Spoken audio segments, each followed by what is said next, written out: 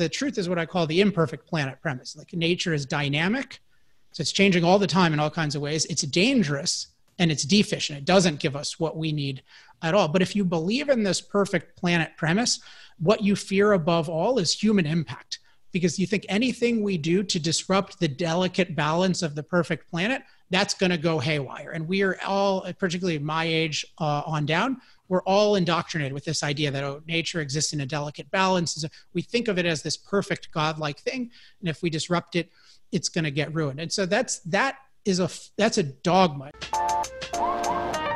We each have our own gift to give, and yours is unique. What reality you want to create? It's your choice, always. No one can take that from you. What's up, guys? I have a real fucking treat for you today. Alex Epstein. I love Alex Epstein. I discovered him a couple of years ago.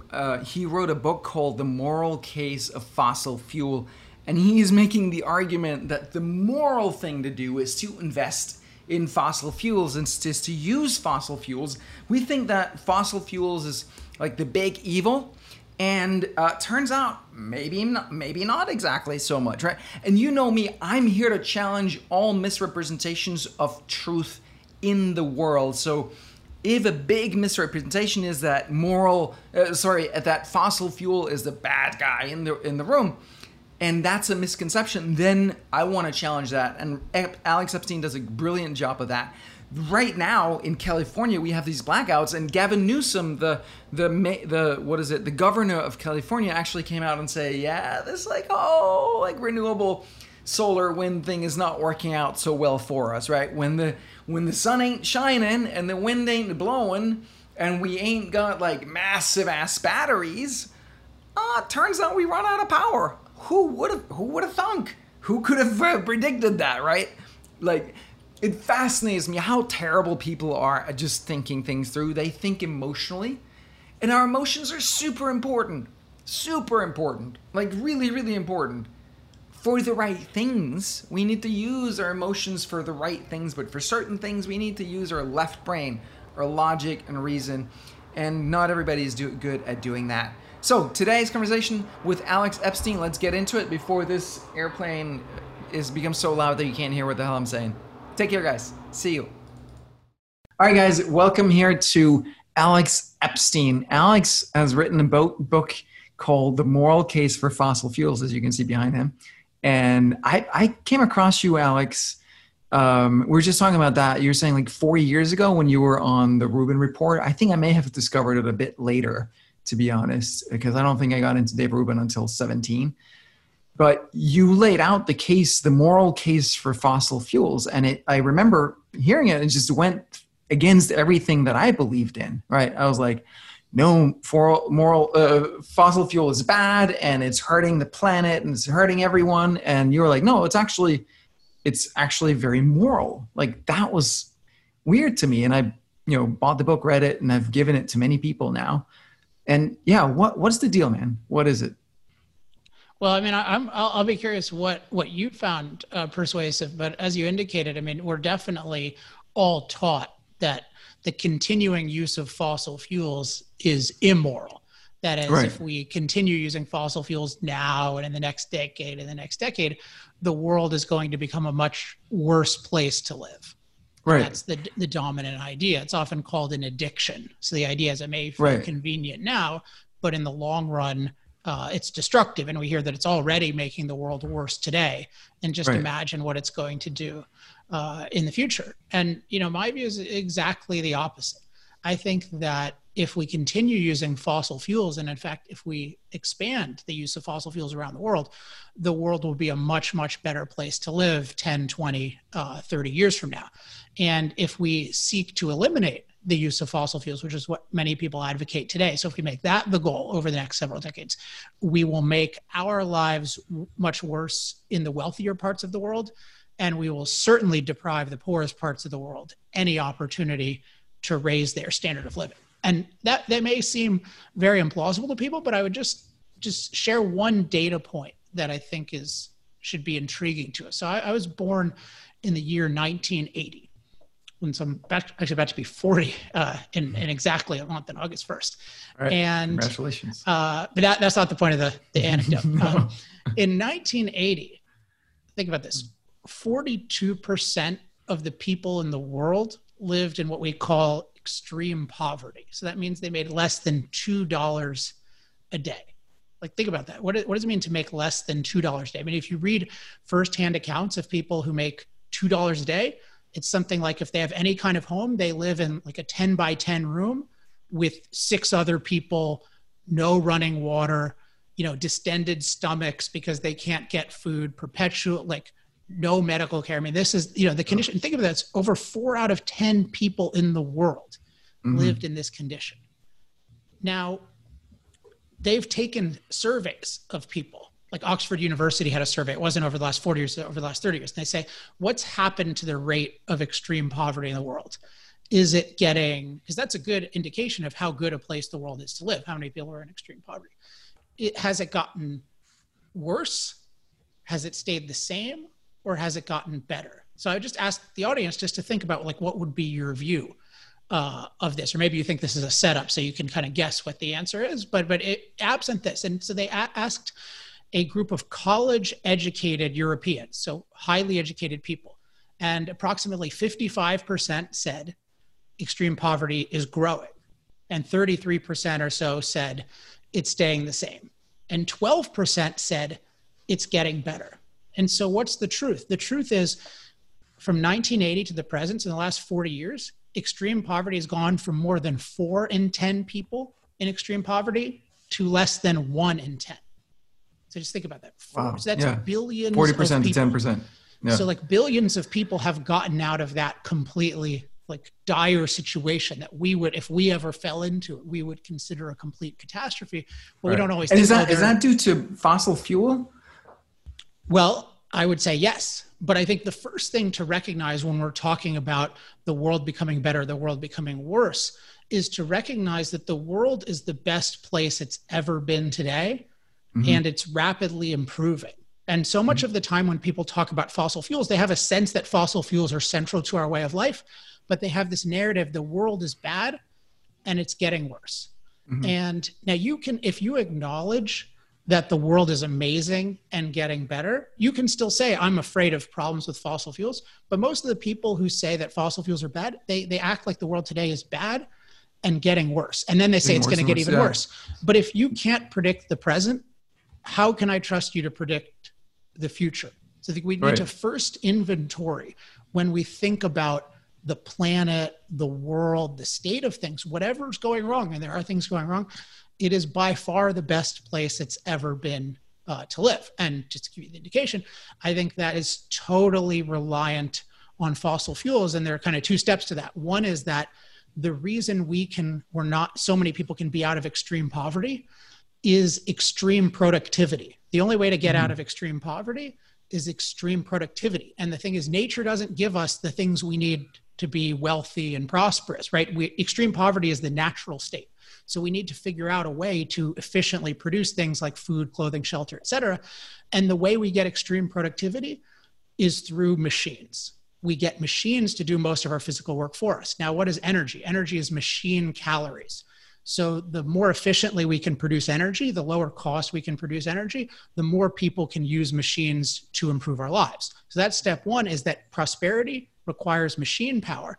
And then fossil fuels are 80% of our, what I would call our machine calories. So the things that fuel the machines.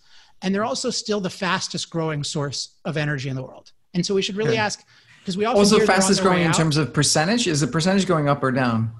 Well, no, the percentage has actually been flat for a while. It's been around 80 to 85, depending on, but in terms of absolute numbers, so really small things can, I mean, you're in tech, they can have big growth rates, but those can be illusory too. Like you can have a company, that, we grew 50% a year and we're going to outpace Warren Buffett if this continues indefinitely, right? But it's hard to do that. So it's just in terms of who can produce low cost energy for billions of people, really the fossil fuel industry right now is the only one that's demonstrably capable of doing it. Now we can talk about the future, but I would just say that the fact is that over the last 40 years and really over the last, let's say 170 years, people have used fossil fuels to take themselves from extreme poverty to extreme productivity and prosperity.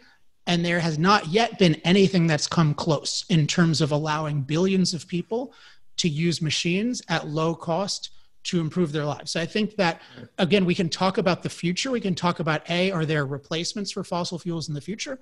And B, we can talk about, are there increasing climate risks in the future? But first, we need to acknowledge the present and the past, but particularly the present, that we have the best life anyone has ever had, and that fossil fuel energy is essential to it. And I don't see most of our leading thinkers acknowledging that at all. They act like the world is terrible and fossil fuels have only done bad. And I don't, anytime someone has that attitude, I don't trust their predictions about the future. Yeah, no. Yeah, I hear you. So I'm from Denmark, actually, where we have Bjorn Lomborg, which I'm sure you've heard of. Were you born in Denmark? Born and raised, yes. Completely. You have no accent.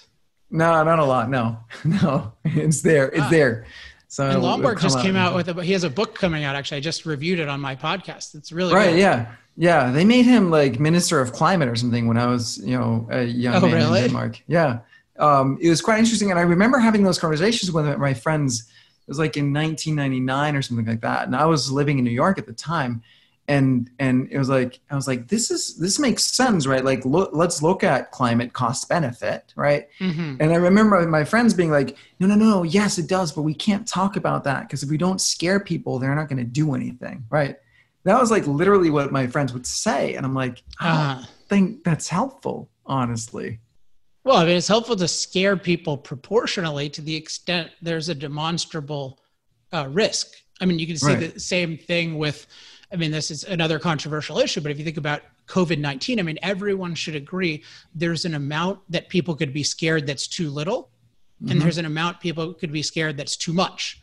And we see that, like, if people are overly, like, if they stop everything, right? I mean, you see, like, when people stop everything, we have all these catastrophes, like people not getting medical procedures that they need and not leaving their house and, like, all these. So, I mean, just with any risk, there's no such thing as, like, an infinite risk or no risk. So part of the job of anyone thinking about this is to try to get a sense of what's the real significance of this risk, and then how does that compare to the benefits that come along. So with fossil fuels, I think of it a lot like I would think about taking an antibiotic. Like, what are the benefits that I'm going to get from this that I won't get if I don't use it? But then also, what are the side effects? And I think you need to think of both of those proportionally, like how significant are they? And I think that people with fossil fuels, they tend to very dramatically understate the benefits and overstate the side effects. Right.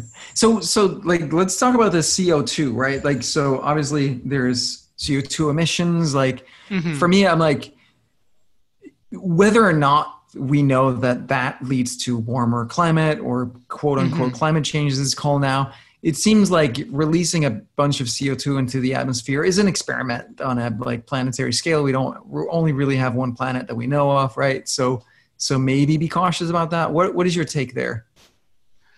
Yeah, I think it's a really common attitude. Certainly, like Elon Musk, who's a guy I admire in a lot of ways, this is certainly his view. Like, he'll say, "Oh, isn't it crazy that, like, this is the craziest chemistry experiment ever? Like, we're just putting this into the air, and why are we doing this?" And well, the reason why we're doing this, we have to understand first, what's the benefit of doing this? So, I mean, the benefit of doing this, as I mentioned, is machine power for billions of people to go from extreme poverty to extreme productivity. Like, and that means a planet, if you think of it in terms of the planet, this is a planet where there are 8 billion people who have record life expectancy, record income, with record population. So there's more of us.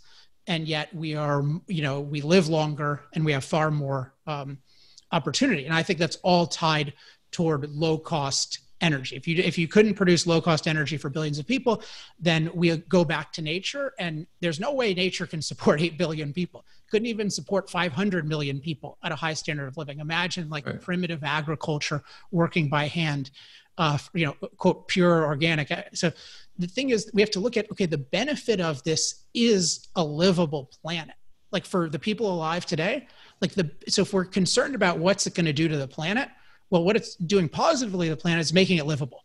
Because without extreme productivity, the planet is not livable. So that's a big thing to be concerned about. So really, it's not an experiment to get rid of energy or to make energy inaccessible to most people. We know that's a certain catastrophe. And so then the question is, yes, when we produce this form of energy, we have no way right now of avoiding CO2 added to the atmosphere. So for example, before we started using fossil fuels, the atmosphere is about 0.03% CO2. And now it's about 0.04%. And if we continue, it'll go to 0.05% and maybe 0.06%. And that's certainly something that we should investigate. But I think we should investigate. Investigate doesn't mean be panicked about unless you have evidence. And I thought it was interesting the way you raised it and the way other people raise it. There's this assumption that, it has to be bad if we're changing, the chemistry of the atmosphere. But if you look at the history of the atmosphere on Earth, at least as far as we know, we're actually at a very low point in terms of CO2. CO2 has been 15 times higher for a lot of the planet's history. And also temperatures have been 25 degrees Fahrenheit warmer for a lot of the planet's history. Now, we weren't around for those periods, but those were the lushest periods of life. And there's a lot of reasons to believe we could adapt to those, but we have no way of even getting close to those. We don't even know if we wanted to, how to put that much CO2 in the atmosphere. So in a sense, we can put I like that way of saying it. We wouldn't even be able to put that much CO2 in the atmosphere. No, and that's relevant because when you're looking at side effects, you have to look at what's the threshold of danger for something. And part of it is if we were literally at unprecedented levels of CO2 for the planet, like that would be a lot scarier than if we're actually at the low end of the range of CO2 levels and temperature in the planet. So my view is we should look at this, but we shouldn't assume that it's positive or negative. And if you just think like the people who discovered the greenhouse effect, one of the guys in particular, Arrhenius from Sweden, like his view was he actually overestimated how warm it would get, but his view was overall life will be a lot better.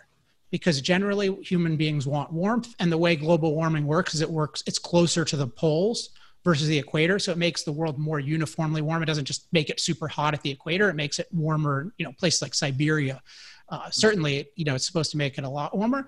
And also it adds a lot of CO2 that can be plant food. So it's generally, you would expect it to be a lusher planet. The oceans, right? That's the obvious. Right. But it is an obvious thing. And so, but I'm trying to give a perspective of, and maybe I should say, I'm really giving a human focused perspective on this. So when we're looking at changes in the planet, we shouldn't act like, if humans cause them, they're good, or if humans cause them, they're bad. We should look at them. That is really like how good are they for humans or not? Right. That's an underlying psychological phenomenon that I've been trying to grapple with, right? Is like, it seems like there's like, when it comes to climate change and a number of other issues, of these big political issues, there's this tendency to not like humans, right? Like feel wrong or guilty for being a human, for being here. Yes. It's like even taking up space almost, right? Having any impact. Yes. Yeah. That I think is the core to all of this. So just to connect it to everything we've been talking about, if you look at this, the people who say the planet is like, we've ruined the planet. I just saw, Joe Rogan yesterday was like very happily putting something on Instagram. He had some person on his show about like calling out industry deniers. And he just said very casually, this woman is talking about the industry deniers who are hiding that we're destroying our planet. I'm like, okay, we're destroying our planet. Well, destroy means to make something worse according to your values. Again, this planet supports 8 billion people at record life expectancy with record opportunity. From a human, if you look at the planet from a human perspective, whatever is negative, it's the best planet ever. Like the planet 200 years ago didn't support us. But the key is my standard of evaluating the planet or anything else is how good is it for human beings. And so I often use the term human flourishing, which means human beings living to their highest potential, like materially and mentally. And what we've been taught, particularly when we're talking about our surroundings, our environment, is we look at it instead with an anti-impact standard. So the idea is human impact on the rest of nature is immoral. And that's really the view. And then there's this assumption that because it's immoral, it's inevitably going to destroy us. So people think it's wrong for us to impact the earth so much. And of course, it's going to destroy us. And yet we have 200 years of people saying, yeah, it's going to destroy us, going to destroy us. And yet life keeps getting better. And one of the premises behind this is that the planet is perfect and that we ruin it. Versus from a human perspective, the planet is very imperfect and we need to transform it dramatically. Now, certain things the planet as in its raw state is a very hostile environment for humans to live in, right? Right. So, but think about if that's true, and it is true, then how anti-human an idea is it that we should minimize our impact? Because if you have something, it's like saying we should minimize our impact on disease. Mm-hmm. My concern would be that my concern would be that we don't fully understand the parameters. Like Dan Barber, I don't know if you're familiar with him. He's a chef from New York. And so he has a TED Talk where he talks about like these fish and like this place in, 2 fish farms, like one that is like feeding the fish chicken food, whatever, like, and like very industrialized kind of thing. And then the other that's in Spain, where they have this entire ecosystem of all kinds of animals and plants and like natural rivers. And they've created this amazing habitat for fish, right? Where a lot of the times there are parameters that we don't take into account, that we don't measure when we look at how we're impacting nature, right? And that ends up biting us in the ass later. That would this is true of anything where you have sort of incomplete knowledge of all the consequences that are going to happen from something.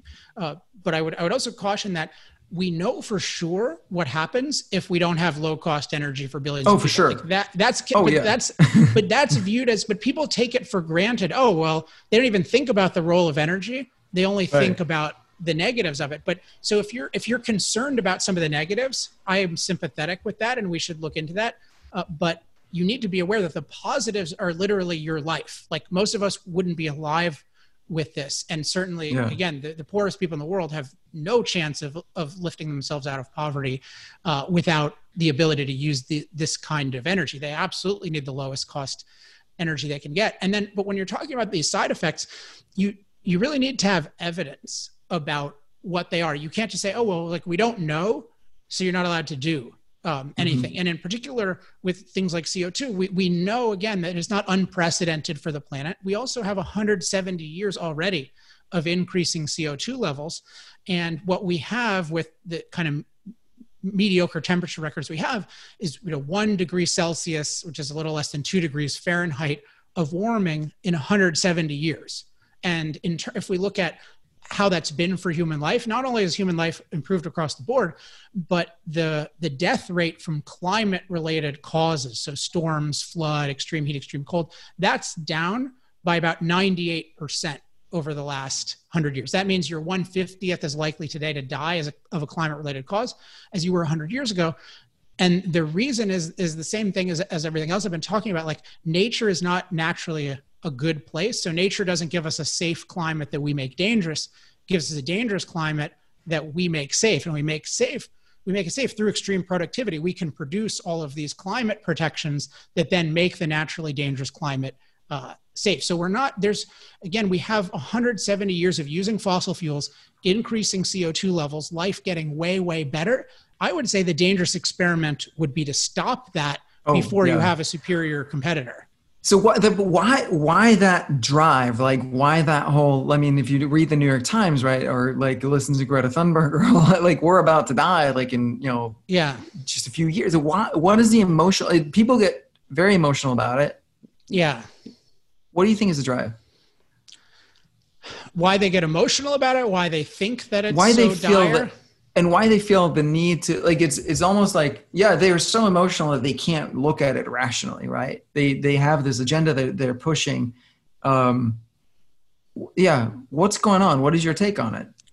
Well, I think one data point that I talk about in chapter 1 of Moral Case for Fossil Fuels is that there's 50 years of these catastrophic predictions that have been made by some of the leading environmental thinkers. So we're often told, listen to the scientists, which that's really code for listen to the thought leaders that the media select. It's not like we're surveying all scientists ourselves, right? And what's interesting is that if you look at the thought leaders that the media, what I call more broadly the knowledge system, so all the different cultural and knowledge institutions, the people they select, they've got a 50-year track record of telling us that fossil fuels are going to cause imminent doom. So you have people like predicting the world's going to end in 2000, the world's going to be underwater by 2000, et cetera. And so there's a real question of why do they do this? And I think there are two reasons that are going on. And so one is what I call the perfect planet premise. So that's the assumption that nature is stable, safe, and sufficient. So absent human beings impacting us, it's like a Garden of Eden. Doesn't change too much. It's not going to hurt us, and it gives us all we need.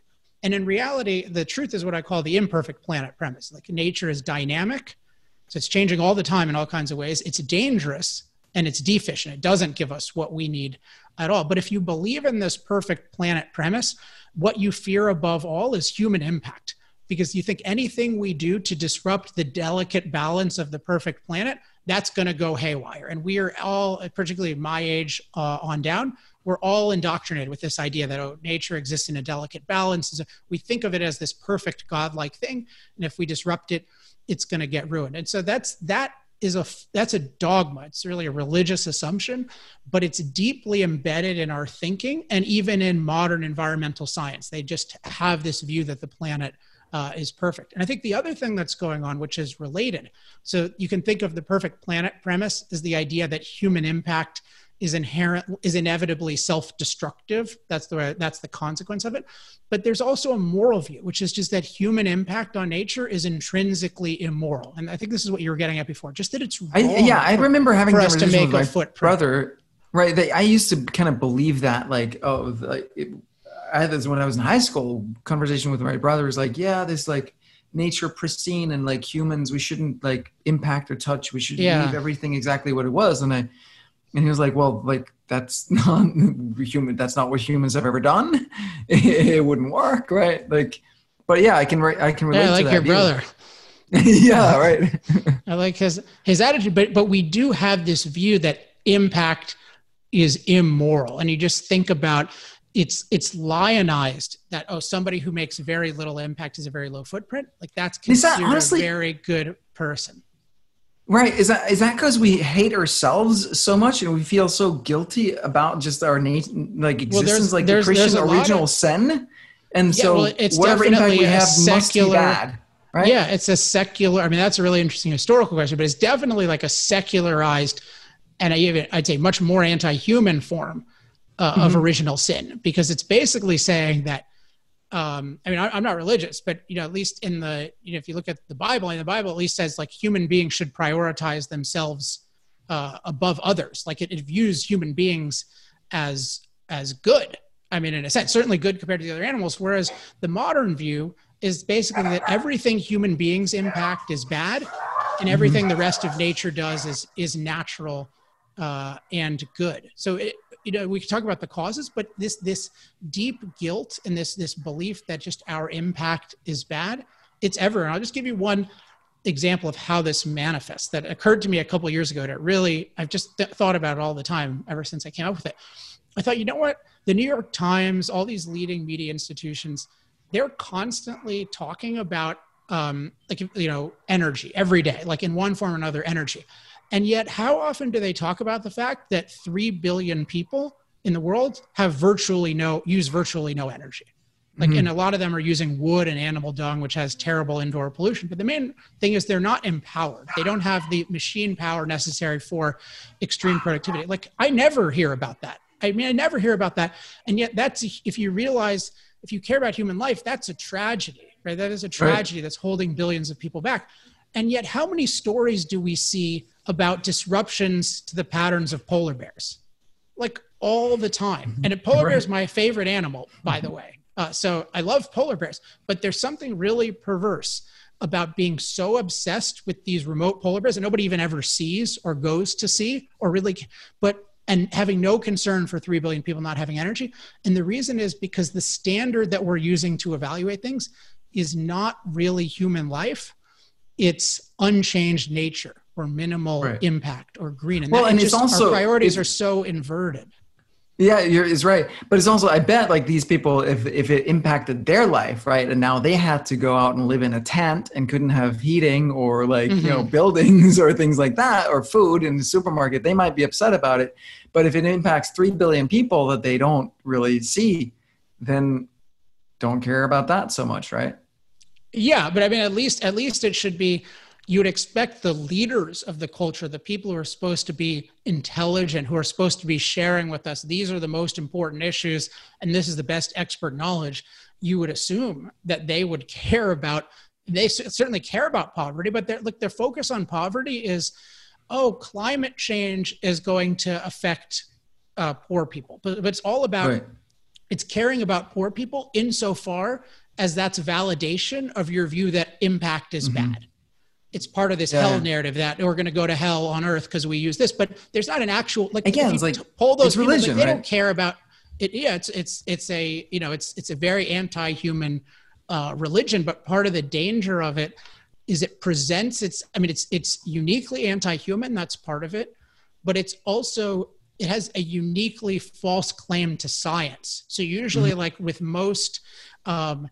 most religions don't get consulted on what's going to happen to the climate in the future and what we should do about it. But unfortunately, the many people, or at least the leaders who are transmitting the science of climate, and I think often distorting it, these are often people who believe very deeply that our impact is bad. For example, Michael Mann, one of the leading climate scientists in the world, like, he'll post on Twitter that the world has 8 times too many people. Like, that's his view. Like, there should be All a right. billion people. Like, I mean, Volunteer, first of all, man. you go first. Yeah, that would help Right, out a yeah. lot.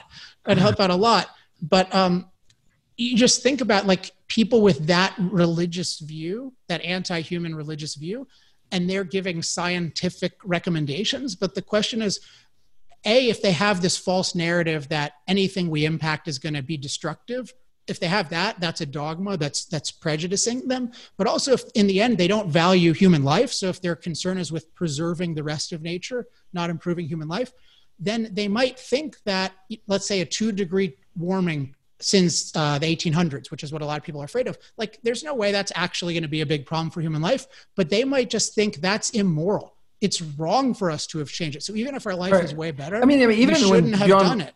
right, Lomborg, that was the things like, well, yeah, but like it might not, it might be look at it cost benefit and what is it? What are the actual consequences? But it's wrong to look at it that way, right? But We he's shouldn't because he's looking at use it from things. a human perspective. I think that's one thing that's Exactly. good about his approach. In his new book, which is coming out in July, it's called False Alarm. But I got a review copy and I thought it was overall excellent. Like, he's constantly viewing it as, okay, what is this actually going to do to human life? And he thinks, so he and I have different views. I mean, he thinks that overall, the negatives of the CO2 by itself, leaving aside the energy that we get with it, he thinks they're going to be net negative. I think we really don't know one way or another, but he mostly acknowledges that the positives we're going to get with fossil fuels overall, if we consider the CO2 and the energy billions of people are going to get, are way higher. And one thing he points out is, look, human beings are so adaptable. And he'll point out, people, you'll hear these claims about, oh, we're going to have all these climate refugees because everyone is underwater. And he points out, there are already 110 million people in the world who live below sea level, like, because of our adaptability right now. And one thing that's really interesting about his work, and why I particularly recommend this book of his, and what he shows is how what the real scientists say gets totally distorted by what I would call the knowledge system, by the different transmission mechanisms. So he'll show this claim that you'll hear from this guy, David Wallace Wells, The Uninhabitable Earth, about like 170 million refugees and all this money. And then he'll show the original study. And the original study will say, this will only be true under these assumptions about climate, but also if human beings don't adapt. But of course they will adapt, and therefore this will be quite manageable. But the media leaves out, of course they will adapt. So they predict the future for a bunch of lemmings, not human beings. Right, yeah, because they have an agenda, right? I mean, human beings are innovative and creative and adaptable and resilient. Like, that, it's always been that way, right? Well, so clearly, like, your take on this is not the mainstream view, right? Like, it's a quote unquote unpopular opinion that goes against religious heresy at this moment. I would say it's more of an unknown opinion, but right. In what way? Like Well, I people don't think haven't heard it, or well, yeah, I don't think most people have heard this idea that fossil fuels are actually making the world a better place to live. right? And that they'll Yeah. so there's a Well, so monopoly on the view that they're bad. And whenever you have a monopoly, you have no, I mean, you have no competition, and you right. have really weak. I mean, if you think about a market like a government created monopoly, like really weak product can succeed for decades. And so really weak arguments can succeed for decades if they've gotten a monopoly. But, you know, what starts to happen if people start to debate it, what I see is, you know, that Dave Rubin show was helpful, but I need to do more of this kind of thing. But the more people see the views up against one another, they see, oh, wow, no, this other side really isn't looking at fossil fuels the way we would look at antibiotics or vaccines. They're not really looking at the benefits and the side effects proportionally. They're not really measuring good and bad by human flourishing. And if we do that, we at least have a very different view than fossil fuels are terrible. We need to eliminate them. Got it. So have you experienced like backlash? Like, you know, has it been difficult for you to have an unpopular point of view, or? I mean, I would say no, but part of it is, so I admit part of this is my own constitution, but I don't think that's, so, I mean, like I just have a model in my head of like, there's a such thing as reality and there's a such thing as what people say. And sometimes what people say maps to reality and sometimes it doesn't. Often it doesn't. And I'm only concerned with what they say insofar as it maps to reality. So if somebody gives me a good argument about why I'm wrong, then that's interesting to me and it'll bother me. And sometimes people will prove me wrong about something and then that'll bother me and then I'll change my view on something. But if somebody just says, oh, you're a climate change denier, which not at all, that's not even a coherent term. Like, you know, if they just make something up or they just repeat what they've heard, it's the same as if they say like, you're an idiot for believing in evolution. Like, no, I believe in evolution because I'm not nearly have as much knowledge about it as I do about energy, but like, I believe this about the scientific evidence. And if you want to give me an argument, then I'm open to that. But the fact that you believe in a dogma and you're just mouthing it to me, that has no significance. And I think that a lot of people, it don't have that kind of like clear distinction between just reality and what other people say. And I think that helps a lot. But the other thing is I get really positive feedback. I wish I actually got more negative feedback, because if I got more negative feedback, then, I mean, that would mean I'm reaching more people. So part of reaching a lot of people is it's polarizing and you get negatives, but just for people who are considering these views, I would say one benefit of them is there are a lot, if you express them articulately and really with conviction, you just explain why you believe them and why it's so important. A lot of people will be really grateful to you, particularly in today's culture where there's so much fear of saying what you think. People, I mean, certainly right now in the culture, I mean, it's unbelievable. Just nobody can say what they think about anything. And so somebody who actually just says what they think, it means so much to so many people and people will tell you about it. So I just feel like the world has been very nice to me for having these views. And I look forward to influencing more people, and that'll be more nice things and more mean things. But again, the mean things are only valuable insofar as they're true. And most of them are not making good arguments, so it doesn't really matter. And I hope people take that attitude to like, oh, what is Ant? You know, I'm trying to make up a fake name because I don't have an antagonistic aunt, but it's like, you know, what is my aunt Christine? Jewish family, so I don't have an Aunt Christine. Like, what is my Aunt Christine? Like, is she right? Does she have evidence? Otherwise, life is too short to care about what people with dogma think. How did you get onto this stuff? Like, what was your journey with it? So my background is philosophy. So that's my main sort of primary interest. And so philosophy, you can think of it as philosophy is really the study of the frameworks that guide our thinking and action. So a framework, like a framework of a building is the starting structure of a building. And so the framework of your thinking is the starting structure of your thinking. What are the values and assumptions and methods that guide your thinking? So something like I talked about looking at the benefits and the side effects. I think of that as looking at the full context. That's a method that, you know, I have from philosophy that then I apply. Or values, like I place top value on human flourishing versus unchanged nature. That's an issue of philosophy. Or assumptions, like I view the planet as imperfect not perfect. And my belief is that those core elements of our framework, they shape everything about how we think about things, how we talk about things, how we succeed. And so that was my interest in my background. And then in 2007, I had no interest in energy. And I mean, I wasn't what I would call a climate catastrophist, but I was definitely afraid of what we were doing climate-wise. And I had no real positive association with energy. I certainly didn't know anyone in the fossil fuel industry, which people sometimes think is true.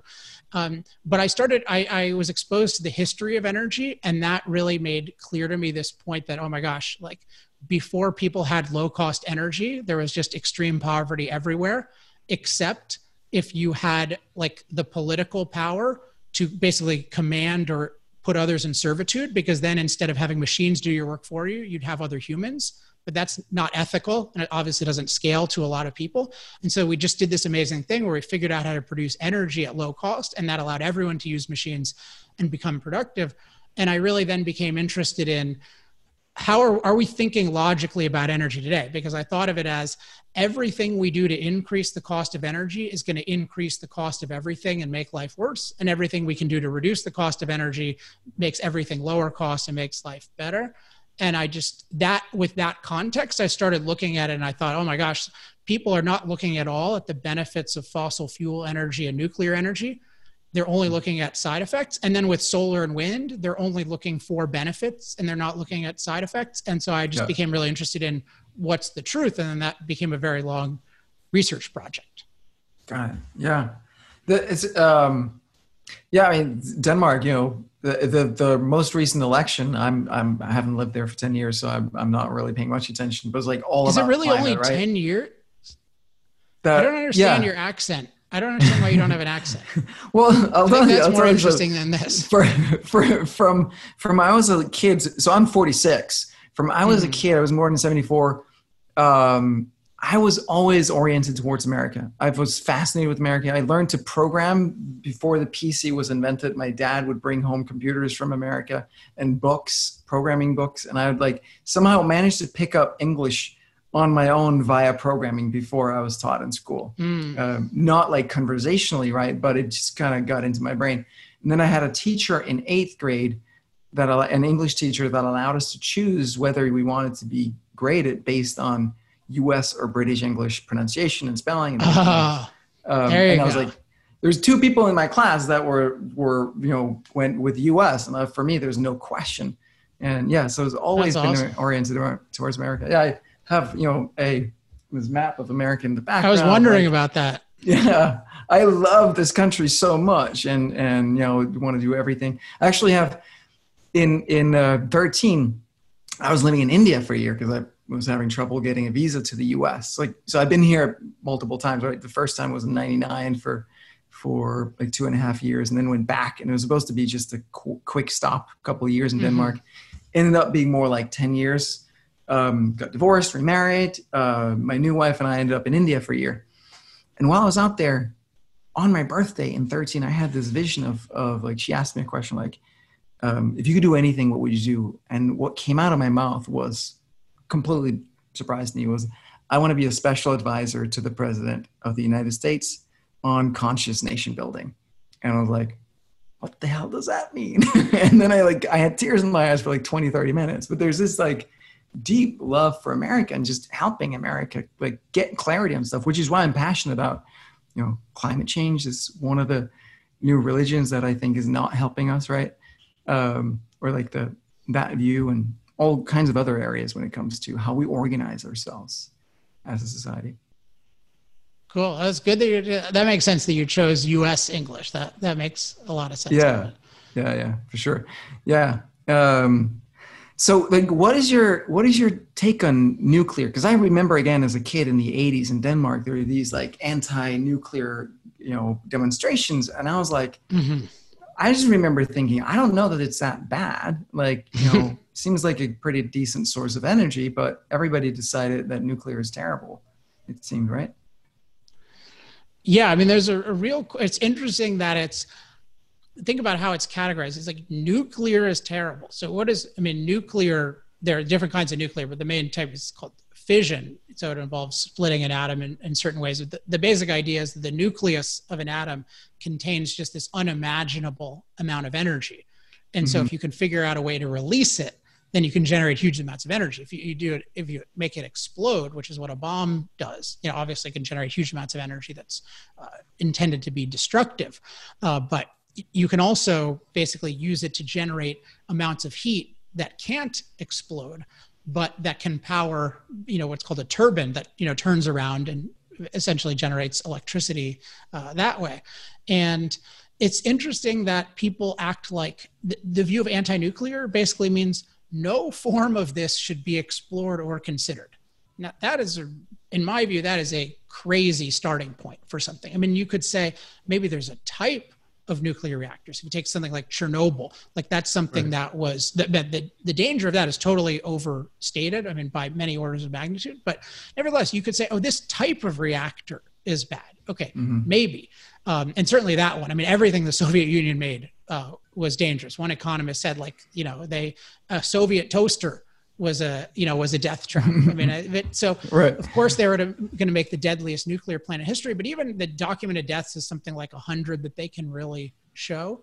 But so it should be weird that there's this anti-nuclear versus anti-specific abuse of nuclear. And then if you look at the history of it, it has the best safety record by far of any form of energy. I mean, there are no deaths from nuclear accidents, leaving aside Chernobyl. So any part of the free and civilized world, look at Fukushima, you look at 3 Mile Island, the supposed disasters, like there's economic damage there. And there's actually damage from evacuating people in too much haste, which can kill elderly people in particular. But in terms of nobody died from the radiation. It seems to me that it's actually the safest form of energy. It has a lot of benefits, but in terms of the side effects, it's the least side effects of any form of energy. Right. And it seems to me like when we got so scared of it back in I don't know when it was in America, but like in Denmark, it was like the mid 80s or something, right? It was like we stopped innovating at the same pace. Imagine if we kept innovating in nuclear. We reverse innovated because we made it more expensive. You look at the costs. I mean, the raw materials of nuclear have not become more expensive, and human beings haven't become dumber, yet it costs several times more today to produce nuclear energy than it did in the past, even adjusted for inflation.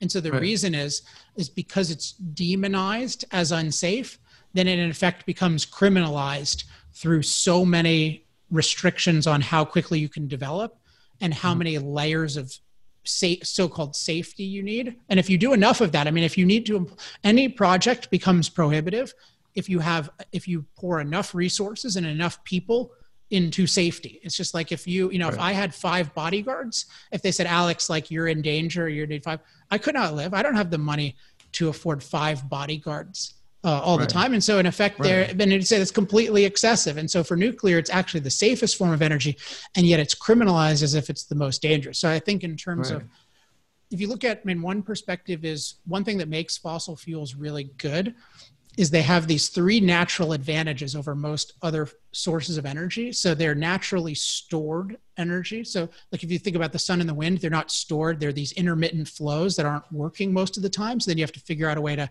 somehow store them so that you can get them reliably. They sort of start out reliable, whereas fossil fuels are naturally stored. They're naturally concentrated.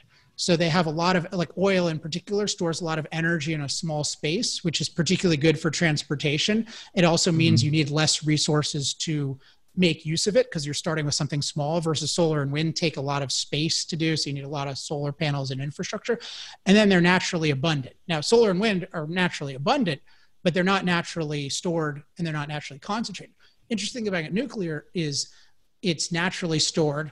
It's naturally way more concentrated than fossil fuels, and it's way more abundant than fossil fuels. So in terms of the raw potential of it, and we know how to harness it with fewer side effects than anything, including fossil fuels. So in terms of the raw potential of it, it's the most exciting thing. But unfortunately, it arose in the era of what I would call the anti-impact movement, which is often called the environmentalist movement.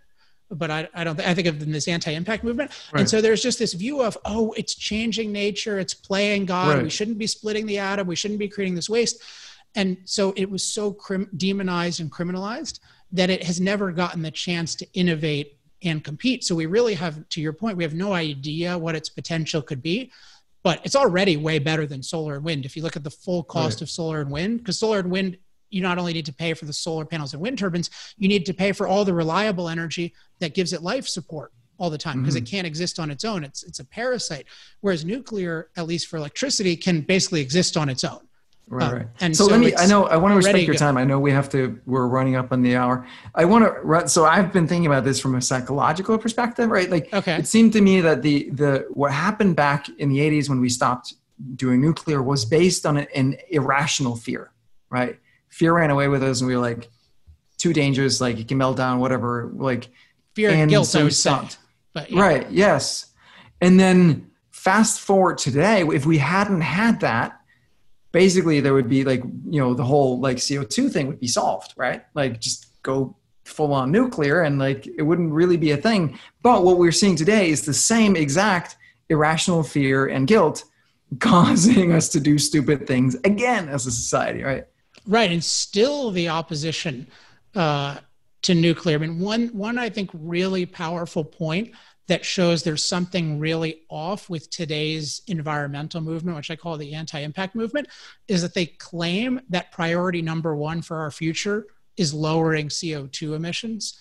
And yet they oppose nuclear energy, which is by far the most promising way of lowering our CO2 emissions. They're also opposed generally to large-scale hydro, which is the second most promising. Hydro is actually a little bigger than nuclear globally, but it only works where you have the right type of body of water and the right type of topography. Whereas nuclear, you can theoretically, can't use it that well for transportation yet, but you can certainly use it for electricity, for a lot of different kinds of heating applications. And yet today, the modern environmental movement is against it. And despite, again, the fact that it's got the most benefits of the non-carbon forms of energy, it has the fewest side effects of any form of energy. And so it has to be this kind of religious thing, that it's just wrong for us to be splitting the atom. It's tampering with nature. It's unnatural. It's inevitably going to cause some consequence that we need to be afraid of, and we just shouldn't be doing it. Like we should just live a more natural life, live off the sun, live off the wind. Never mind that involves all sorts of mining. It's this ideal of we need to be renewable, we need to be natural. So I think that so much of the anti-fossil fuel movement is philosophical, which is part of the reason as a philosopher I became interested in it, because I think it's not that a bunch of scientists have figured out that fossil fuels are bad. It's more like a bunch of people with an anti-human, anti-impact philosophy are totally distorting the science. They're taking a grain of truth, which is that fossil fuels have some warming influence on climate, which I believe, but they're turning that into fossil fuels are rendering the world uninhabitable, which that ignores all the benefits of fossil fuels. It ignores that the side effects are much more mild than we think. And it ignores that part of the benefit of fossil fuels is that we can be incredibly adaptable to anything that can plausibly happen. Right. Yes, exactly. And innovative. We have time. We have resources to create. Yeah, that's so. Thank you for doing this work, Alex. I really appreciate you putting yourself out there with this and having written the book and shared this with us. I think that's super powerful. I have two questions. Pleasure. I have two questions. Can I just tell people where they can get more info if anyone? Well, that was my first. That was my first question. Like, where do I send people? Obviously, get the book. It's really worth reading. Yeah, the easiest place is if you just go to the website industrialprogress.com. That's Center for Industrial Progress. That's my website, industrialprogress.com. I'd say just if you're interested in these ideas, sign up. We have a free weekly newsletter, and that includes also a free course on energy. And that's the best way to learn about everything. And then I'm also on all the different kinds of social media. So you can find me there. I'm Alex Epstein. The second question is what is it, one thought that you want to leave people with?